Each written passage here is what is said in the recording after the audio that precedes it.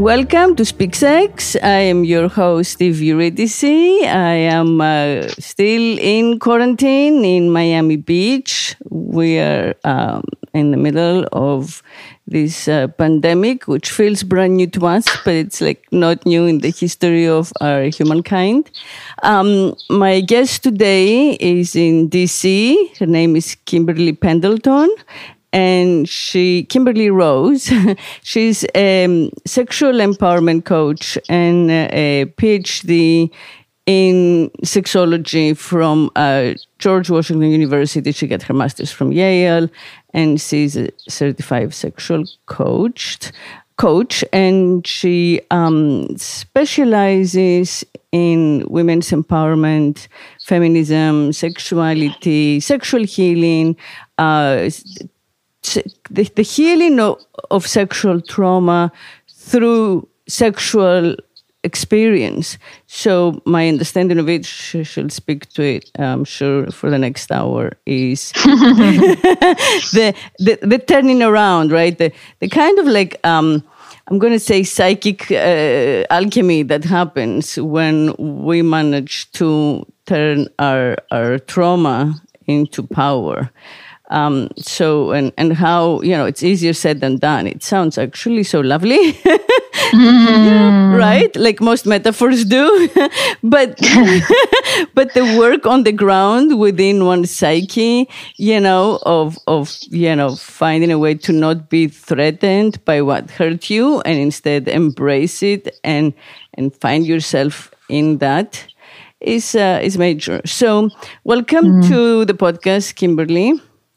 Thank you so much for having me.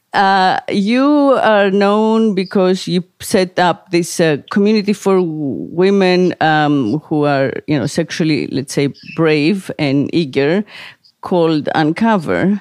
And you do workshops, retreats. You have a group. I think you'll tell us all about it. That's how I heard about you.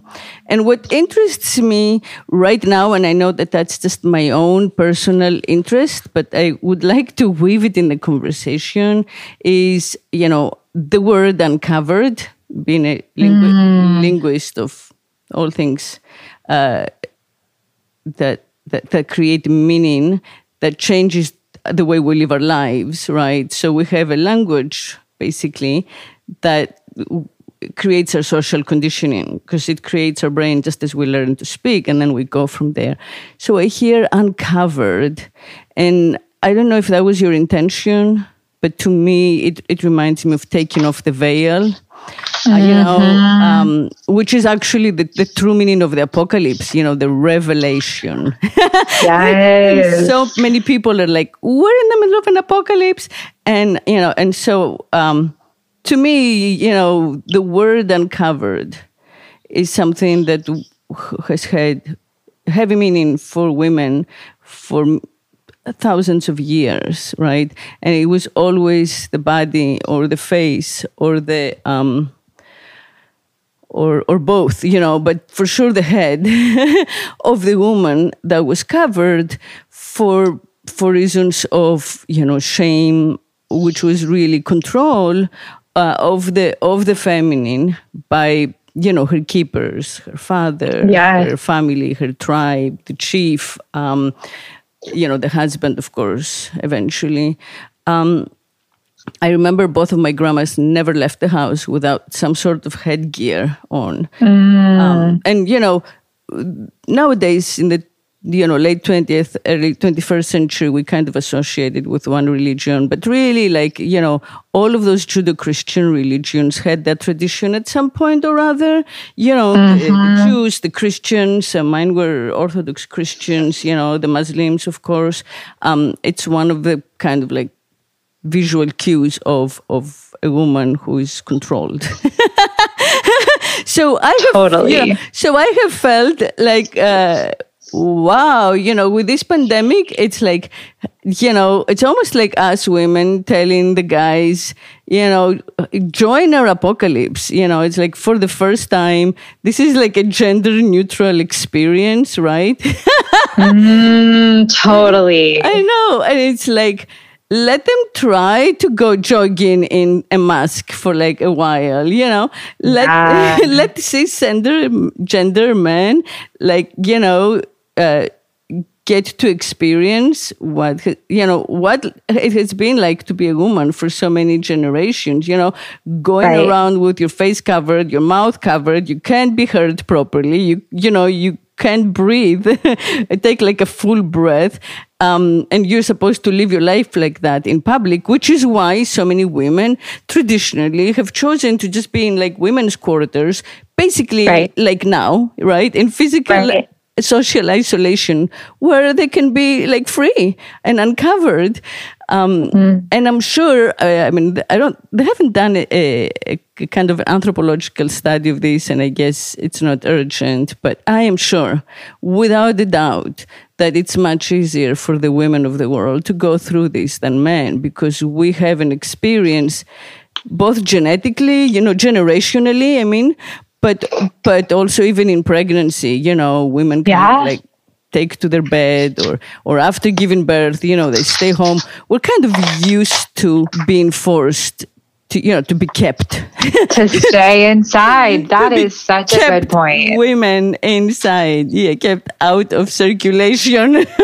Yeah, you're so right. Right. So it's like, it took a pandemic.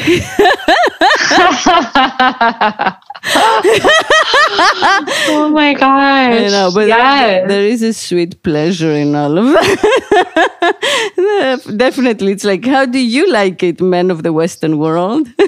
Right. And you can see already they're reacting oh my gosh, my freedom's being taken away with any restrictions on their bodies, their movement, what they can do and stay outside. And I think you're absolutely right. It's like, okay, welcome to the party.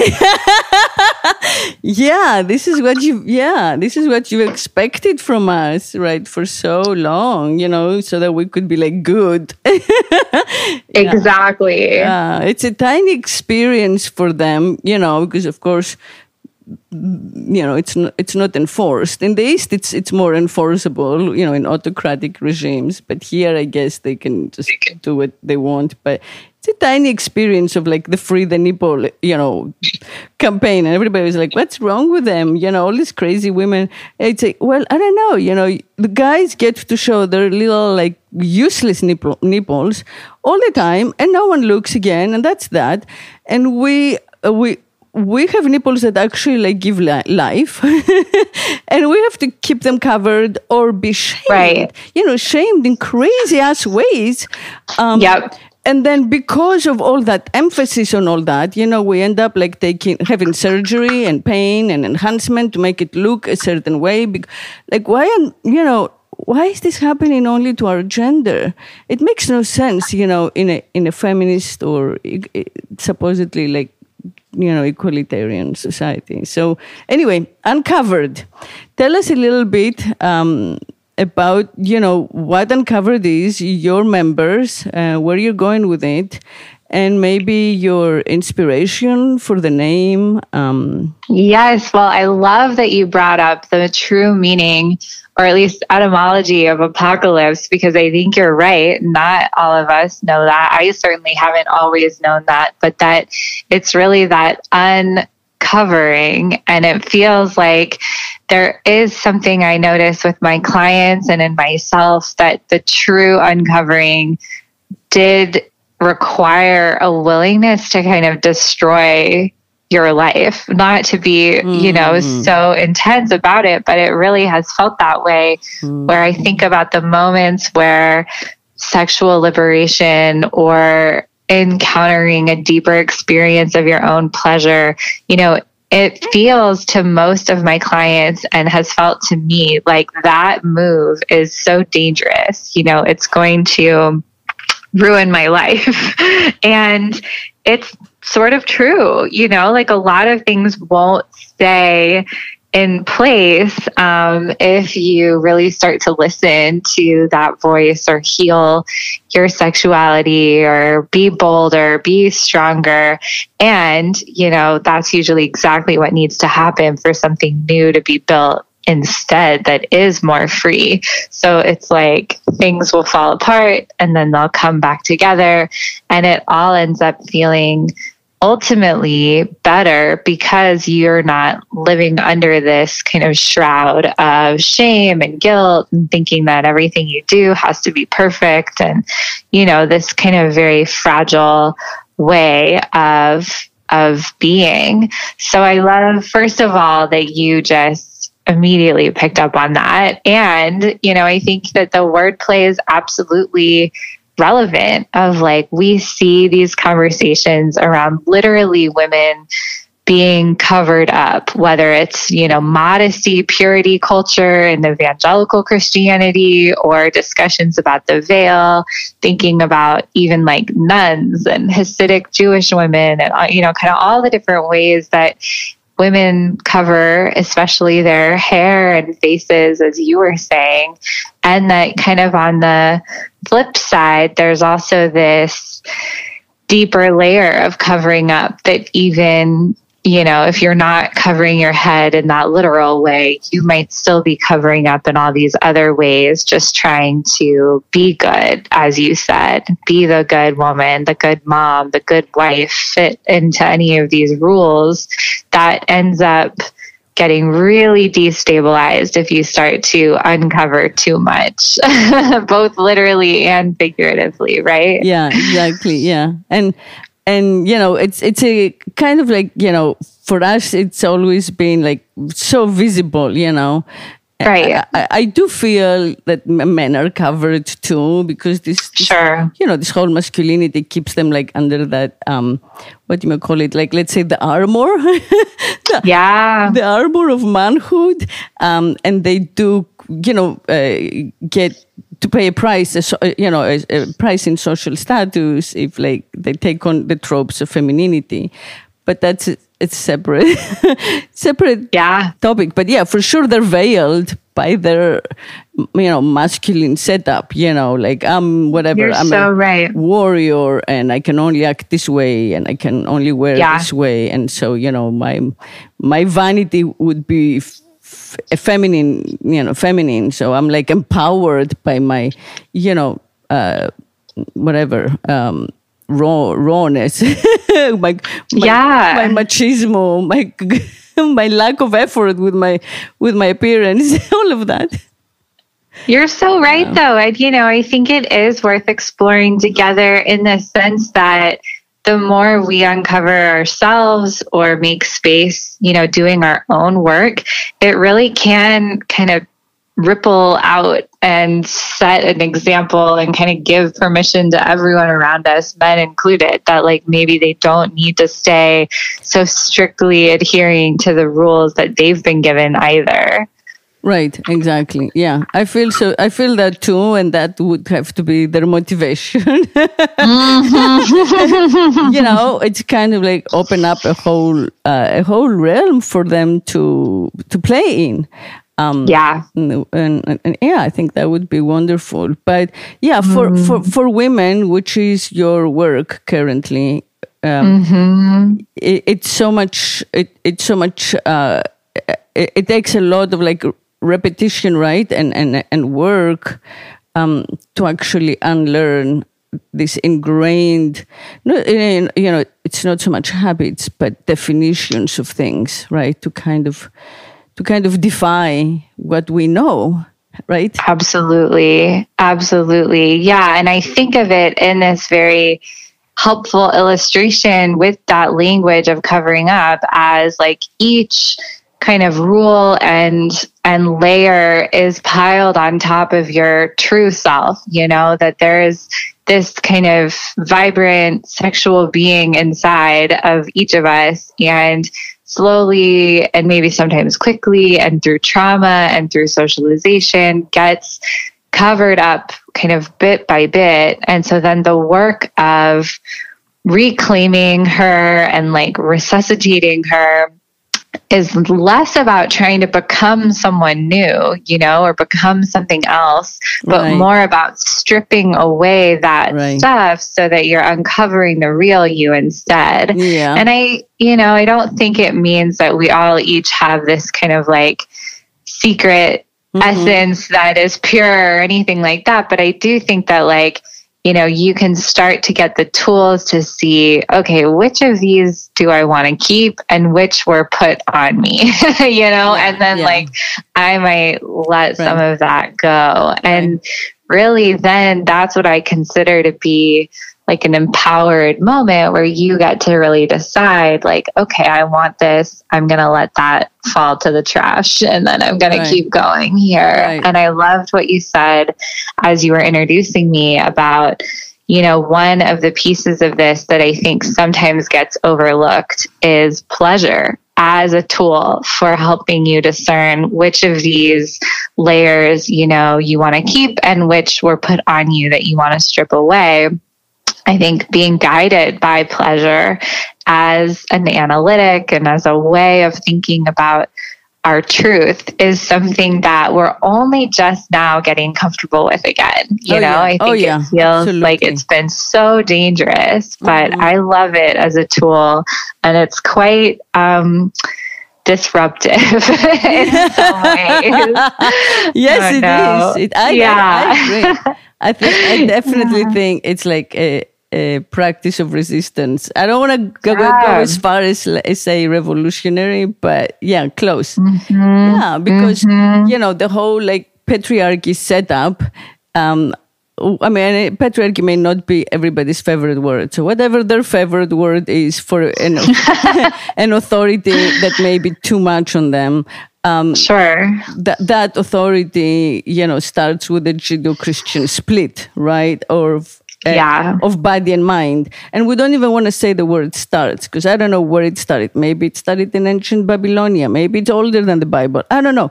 But I know it coincides with the primacy of like the masculine and it coincides with what we know as history, written records, right? So at some point, that all came up together and Eve, my namesake, got a little bit of the knowledge and that made her like a bad rebel, first human. And so, her husband, boyfriend, mate as well, was punished as well as Eve, the thief, right? And got kicked out of like the permanent garden because she kind of understood, she learned about mortality. I think it's what it is. She learned about sex and death, right? The two big things here that we're having issues with, as humans. Always. Perpetual issues. Right. Knowing that we're going to die, we can't handle that, even though we know it. And, knowing that we come out of each other, out of women, that's too much. Yeah. Right? Too much. Yeah. So, trying to kind of find ways to, disempower those two things or make them like less real. So they come out and they feel, because they feel shame for the first time, right? And that's our original sin or whatever you want to call it, different faiths, different beliefs, atheist, schmatheist. To me, it makes no difference. Somewhere deep in you, that dichotomy, is strong and well and alive because that's how we all understand language. We know your mind versus your body. My body wants me to do this, but I know better, right? My pleasure, this may make me feel good, but I know that like what I think, how I think matters more, what other people think of me matters more, like, right? So that kind of like split in the heart of who we each are is there from our most formative moments. So what you're saying is, as you uncover each layer of conditioning, of lesson, of social, tribal conditioning, we get closer to that place of oneness, of self-union, where I am includes I am my body. Like the body, it's like a somatic unveiling. And if we could find a way, and it seems like that's what you just mentioned, to make analysis, study, knowledge, body-based, somatic-based, right? Physical experience-based, rather than analytical through reason, then we kind of work on evening out that extreme imbalance where like the primacy of the thinking masculine or linguistic mind and the kind of low status of the instincts, the pleasure, the high of whatever orgasm or whatever it is, sensation. So yeah, bringing that pleasure to the same kind of status, let's say, as thought and reasoning, right? That's amazing. To me, that's revolutionary. I completely agree. And it's, what should we say? I mean, it really ruffles feathers. And I wonder if we could think about why that is. Like what could it be? In some ways, this most innocuous thing, pleasure, shouldn't really be so challenging and confronting, but we see over and over that it really is. And I wonder why that is, why that would be so confronting to the status quo. Right, yeah. Well, it's experientially, I understand why, because, everything we've been taught comes in. The moment you actually experience it, you feel that, you've just demoted yourself. If you could only say like, the PhD, professor, you would like be so much more comfortable with your fancy social positioning. Right. Than if you become, if you are, a leader of like women's workshops where they all, sit in a circle naked and masturbate. And then that's like, wait, that just went down to, socially, like, what do I tell my parents I'm doing, right? So totally. But that's like really deep. It's deep. That's why absolutely it's kind of a revolution, sexual revolution to me, because it involves undoing those feelings of extreme vulnerability and exposure. It's almost like our mind is our veil. It's almost like as if our mind, all the the vast territory between our ears, all of our thoughts and lessons dress us up, So they are covering, our mask, and then when you remove the mask, and you're exposed, you just feel like so. Well, the truth is, you feel so human. Yeah. You have given up all of the social tropes that you've created to define you, the stories and the money and the different, the branding. Right. Like your hair is a brand, your haircut, your eye makeup, your lipstick, your cheekbones, right? Your nails, your everything, what you wear, it's all kind of saying something. And when it's all gone and you're just like a naked, sweaty, human in the process of pleasure, you at the same time find yourself like extremely vulnerable because you're so like everyone, you're so common, and yet I think that's where our oneness exists, right? Our non-duality exists in that place of being common, of being the same as everyone. You're so right. There's almost this intense vulnerability in being reminded of that. And I think that that's the profound discomfort in getting uncovered, as well as the promise of it, and why it would feel exciting but also like you might die. Yeah, and that's why people like you are there to help, to lead, to coach, to support, to say, like we had teachers teaching us all through school how to be, to fit in that repressed way. So sure, we're gonna need some sort of like mentors and teachers. Right. Like a way out of all this. Yeah. Let alone spaces like this podcast or the other spaces I'm sure you have too, where just we can talk about it at all, because so often you're getting silenced instead. Yeah, we're getting silenced or devalued, or kind of, co-opted, turned into something else, objectified in some way. Oh, you are doing sex retreats. Oh, are you sexy yourself? Wait, right. It's like, no, like, sex is not sexiness. It's like right. Talking about sex or teaching about sex isn't having sex. I'm not having sex with everyone in this retreat. Right. I think. I would charge a lot more. I know. I mean, if you are, that's cool. But like, that is one way. But I don't know that we're evolved enough to kind of trust that way.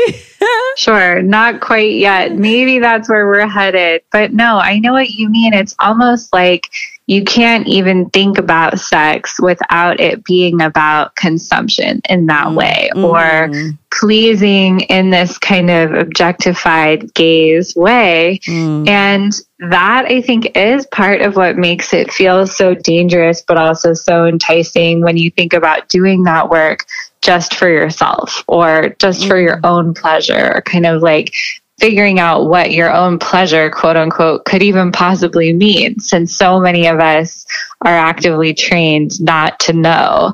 And I think that it really gets at the heart of it, that like there would immediately be an evaluation or like, oh, well, do I get to have sex with you or something like that? And it's like part of the symptom of what we're fighting against in some ways is thinking of it only in that one-dimensional way rather than as something that doesn't happen to you, but something that you get to have. Yeah, exactly. The agency. Yeah. And also the becoming, coming out of being an object. I think part of this uncovering. I think that's I have a little pet theory. I've thought through the years about the kind of like classic, infamous Salome dance, and how Salome, right, the taking off of the 7 veils. And I have, and then when she's naked, men like surrender, whatever, that's like the setup as it's presented to us. And I feel that surrender that they're afraid of, where they lose their mind, right, and they will agree to anything. I feel that surrender is the surrender to the true self. It's the surrender to like you're naked, exposed. She's just exposed. She's just a naked woman. There is nothing special about her except the fact that she is able to choose to be naked in front of men who she's not married to. And I feel that is what kind of like, disempowers everyone in that fable, in that story. So that's like the uncoveredness becomes an extreme revelation for both, for the one looking, for the one gazing, and for the one being gazed or doing the uncovering. So it's a danger that goes both ways. And if both parties or whoever is there, if it's a group, the group, treat it with respect and consciousness, it can be transformative. So if the gazer, if the viewer, if the one who is not doing the uncovering does not take advantage, does not rape and loot and right, and harm, pillage.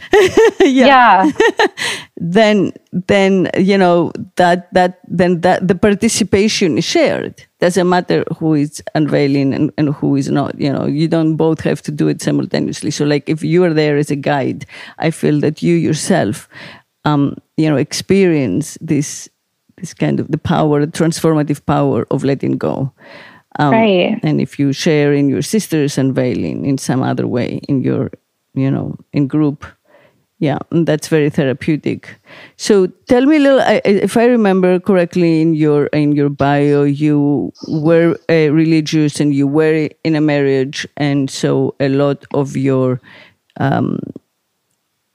change and entering this path happened in the process of the dissolution of your marriage. That's right. My own uncovering, you could say. Yeah. That is a great memory. It just, like so many women, I had this experience of being in a religious community that I actually deeply loved, and didn't feel particularly oppressed by or anything like that. But pleasure and sexuality was a huge missing piece. And it was not part of what was allowed, not expressly forbidden so much as just not talked about. And then certainly not part of what, as a woman, you were allowed to ask for. And so when I was married, and I got married young, I just found myself not knowing what my pleasure even looked like, like how would I even begin to ask for it? What would it mean if I were to want more? How old were you when you got married? I was 23. Okay, yeah. And were you a virgin, or at least a virgin other than with this partner that you married? We had waited to have sex before marriage. And so even though I was already a feminist and I was already active in all these ways, there was this piece around sexuality and spirituality that just felt kind of like you couldn't have one. You couldn't have what you wanted. In fact, right. I remember feeling like it's probably best to not even really know what you want, because then you maybe are selfish and greedy or something like that. And it was just like a really interesting thing to navigate and to think about kind of what the role of pleasure could be in destabilizing a situation like that, even though that was never my intention, but that's what happened. When I started to listen to that voice, that was like, well, I think I want a little more. And it ended up being quite a problem. So your husband was also a Christian or a religious practitioner with the same... Yeah. Right, yeah. Yeah, that's right. And, it's in a way like... It's a sad story for me sometimes, because there are things, of course, that I would have done differently. I didn't have, if I had like the tools that now I create, I think I could have learned a language to talk about what I needed and figure out how to get it without necessarily blowing the whole thing up. But at the time, like, I didn't know what I was doing. I just knew I needed more. And so I left, and it was a huge betrayal.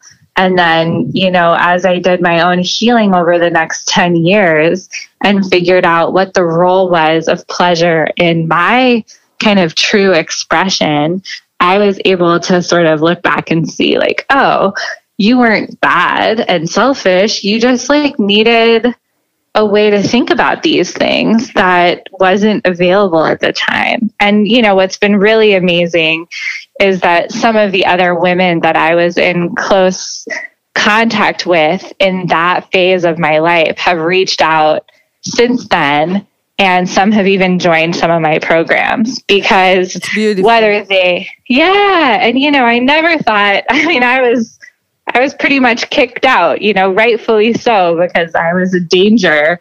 But I never thought that day would come where it would feel like we really got to have some resolution. And for the other women in the group, they were finally like, we want pleasure too. Like, we want more. We don't necessarily all need to go get divorced, but we want this to feel better. Yeah. So I hope that we're able to take advantage of this moment of, of traumatic kind of unrest to learn absolutely collectively, before we go on with our lives, to learn to kind of avoid the extreme compartmentalization of modern life, where we work in our tiny little categories, and we have sex in our tiny categories, right? And we identify, in our tiny little pronouns, and that's that, and try all of our other kind of like capacities. Just try them out. But I think that a trauma, an extreme discomfort and a sort of psychic disease or physical disease, like COVID isn't now, and like, like you experienced in your marriage that brought on the divorce. I experienced the same many times in my life. And each time of such, extreme discomfort where I had to leave everything and just run away, so to speak, and start over, taught me a lesson, a very big lesson about knowing who I am and what my hard limits are, and how to share that with the people I love, to rework the writing. And that's what I call speak sex. It's basically the same thing. You would like to share with your partner who you're becoming, the new words, the new terms, the new meanings that you have discovered about yourself in the process of just being alive and living life and getting experience and getting older and wiser a little bit, and putting that in the script of the original vows or promises. And that should be our understanding of language, of our words, that they keep changing. And we can't just this idea of like, my word is my, I'll do anything to keep my word, is just not realistic. And it's another kind of masculine thing. Totally. But it's not real life. Right. Especially when you're like 24 and you have no experience. Absolutely. I mean, I love the name Speak Sex because of that very thing. You're really honoring the truth, which is that our words and our understanding, especially of ourselves, is evolving. And, there is an integrity to staying in curiosity around what's true for me right now. Who am I right now? Knowing that the answers to that can change, especially if you're 24. Yeah. And honoring, I mean, I'm kind of like repeating what we were just saying, honoring and respecting the people you're with, the other, enough to trust them, to be able to hear and understand. I love that. Right? And take you in, instead of just giving up on them and and saying, well, someone knew, if I start over with someone else, I'll know the words better. And, where in fact, even if you start over with someone else and the original wording is better, because you understand yourself as you now are better, in time, the same thing will most likely happen again. You'll reach a lack of understanding, and you'll have to explain all over again in new words. And then what happens? Do you like destroy that? It seems that trusting each other to speak and hear truth is a big game changer. Absolutely. I love that. And I think that one of the things that feels so true about that is that there is more of like a responsibility and an invitation for us to know how to speak our own truth and our own selves so that we can continue to share it in a way that feels true. And that it's not about really being with the perfect person or starting over all the time, but just trusting yourself that you'll know the words and trusting the people around you that they can hear it, and that in each moment you'll be able to uncover like what is real here and what needs to happen next. Yes, exactly. And to do that, you should read the books, listen to these podcasts, take the classes, kind of stay informed so that you see what speaks to you. You can kind of be inventing it alone, late at night in bed or in your dream journal. Or sure. Language is something that we all make together. So kind of bringing yourself, participating and joining in and listening and speaking and sharing is all part of it. So that's where the value of all this, programming comes in, and why it's essential. I do definitely. My life's dream would be to have a huge audience, and to be able to be heard by the people who need it the most, which is not preaching to the converted, so to speak. Right. Just talking to each other, all the people who agree with us. Yeah. But actually being able to kind of get this out to the ones who are still living their life as if there were no alternative. If this is the only way to communicate and function. And again, this time of quarantine is a good time for that because right. A lot of free time. So you're absolutely right. And we have to go inside anyway. We may as well go all the way in. Right. So tell me how some examples of the work that you do in your coaching, in your classes, in your in your retreats, in your research. Of you kind of teach or help people use their pleasure and their desire to find, to overcome their shame and their scarring, and instead of repress their sex appeal to uncover it, something like that, right? Yeah, exactly. So the main offer that I have that I work with people in is this online program that is a mix of tools and resources that they can watch and listen to, and then live coaching where they can ask questions. And there's a call each week on sexuality and then a call each week on self-care, because, I find that they go hand in hand together. So being able to really explore, maybe a training on sexual trauma, and then to go watch a training on pleasure, and then to join a call and be able to ask a question that maybe you've never been able to ask anyone before, and to have it be in community, which is of course scary for some people and such a relief for most people too, because they're oh, I'm not alone, I'm not the only one that wondered this or that felt this way. So I love that online ability to bring us together across time and space. And then, of course, being in person is amazing, when we're allowed to again. And how do people find you?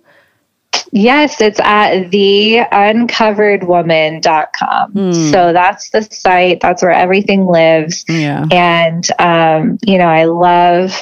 I love creating communities where we're able, just like you, where we're able to have these conversations, because I really think the more of that exists, if each of us goes out and then we create that community too, and then they're just a bunch, that would be my dream, where it's just the new normal, that these topics are not off limits, that women's pleasure is not off limits, that healing from trauma is not off limits, and that it would just become basically that we would work ourselves out of a job, you know, and then we could go sell flowers or something.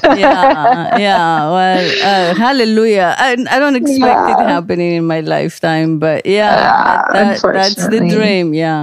And you know, turning like talk therapy into a version of somatic therapy, you know, making language a little more in tune with like our physical and body reality, right? And also being, you know, becoming conscious and staying conscious. You know, I think is a big part of it that's difficult. You know, because each time you uncover something, you may have missed something, right? So each time, you know, the work is not so easily undone. I mean, think of how many decades created this narrative of you that you associate with who you are. So yeah, you know, because like even now with the Zoom, you know, meetings, and I feel that, you know, online sexual coercion is possible. You know, virtual objectification is very possible. You know, like you can re-victimize yourself, re-objectify yourself, and think that you've dealt with that, and then you find yourself in a new situation. Absolutely. And it can just insidiously start again. Yeah, you're so right. And I think it's all the more reason to really seek out spaces and resources like this podcast and others where we can all feel like we have tools to think through changing landscapes, even when we don't know what the changes will be next, you know, but we'll know more and more how to think about how we feel in them. Right. And just, you know, kind of like committing to this process of truth finding and being like, on the side of truth in life is important. And healing. Yes. Thank you so much. So uncoveredwoman.com, which I love the name. I love everything it signifies. And thank you for doing that. And, you know, I'm going to definitely stay in touch with your career. Thank you for coming on the podcast. Oh, yeah. I'm so glad to be connected to you and your work, and that we could just begin these conversations more and more, and keep directing people to one another, because it's such important overlap. Yes. Thank you. Yes. It's so, you know, it creating a real community where we can be ourselves, without kind of lying to ourselves, I think is, you know, revelatory. Absolutely. It really, really is. It's like liberation. Yeah. And we need it now more than ever. Yes. So thank you, Kimberly, so much for sharing and being with us today. And thank you, everybody out there who is listening. And as always, believe Eve and keep speaking sex. If